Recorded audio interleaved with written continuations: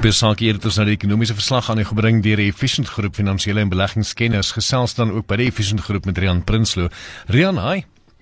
Goeienaand vir hoe gaan dit vanaand? Nee, wat reënerig in Bloemfontein, maar goed.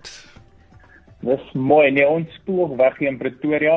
En jy weet, wêreldwyd is markte so bietjie onder druk gewees die laaste paar dae. Ons sien dat nuwe lockdowns in Europa en potensiële nuwe belastings in Amerika het markte so klein bietjie onder druk geplaas, maar nie te verskriklike groot bewegings in ons plaaslike mark as ook basies onveranderd. In Naspers is ook basies onveranderd soos baie van die aandele, nadat Tencent hulle grootste bateresultate uitgebring het in Hong Kong vroeër vandag. Die resultate was redelik soos verwag en die groot storie is maar dat hulle slimfoonspeletjies aanhou baie goed doen. Iets wat mens natuurlik gaan verwag soos dat mense wêreldwyd gelockdown word.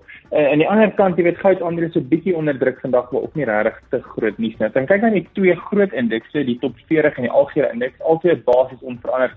Hulpbron aandele die uitblinkers van die dag 1% hoër en nywerheidsaandele 0,8% laer en finansiële aandele ook 0,1% laer. As jy dan kyk na die goudprys redelik stabiel op $1,733 per fyn ons en Brent olie op $64 'n vat. So nie verskriklike groot bewegings nie. Nou in die wisselkoerse, die rand ook waar hy vanoggend begin het op 14.87 teen die dollar, 20.39 teen die pond en 17.58 teen die euro. En dit is my storie. Baie dankie. So wat sê jy rede vir die stabiele pryse?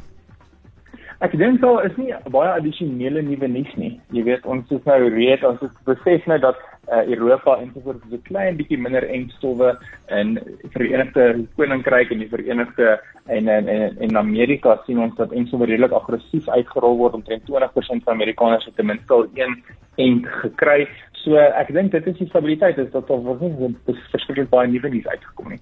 Okay. Riaan, hoorie, baie dankie vir jou tyd. Jy moet 'n lekker week verder hê. Fijn, dankie vir jou, Cyril. Dis Riaan Prinsloo natuurlik by die Efficient Groep wat ook vir ons die ekonomiese verslag moontlik maak. Finansiële en beleggingskenners, maak seker die kontak vir hulle.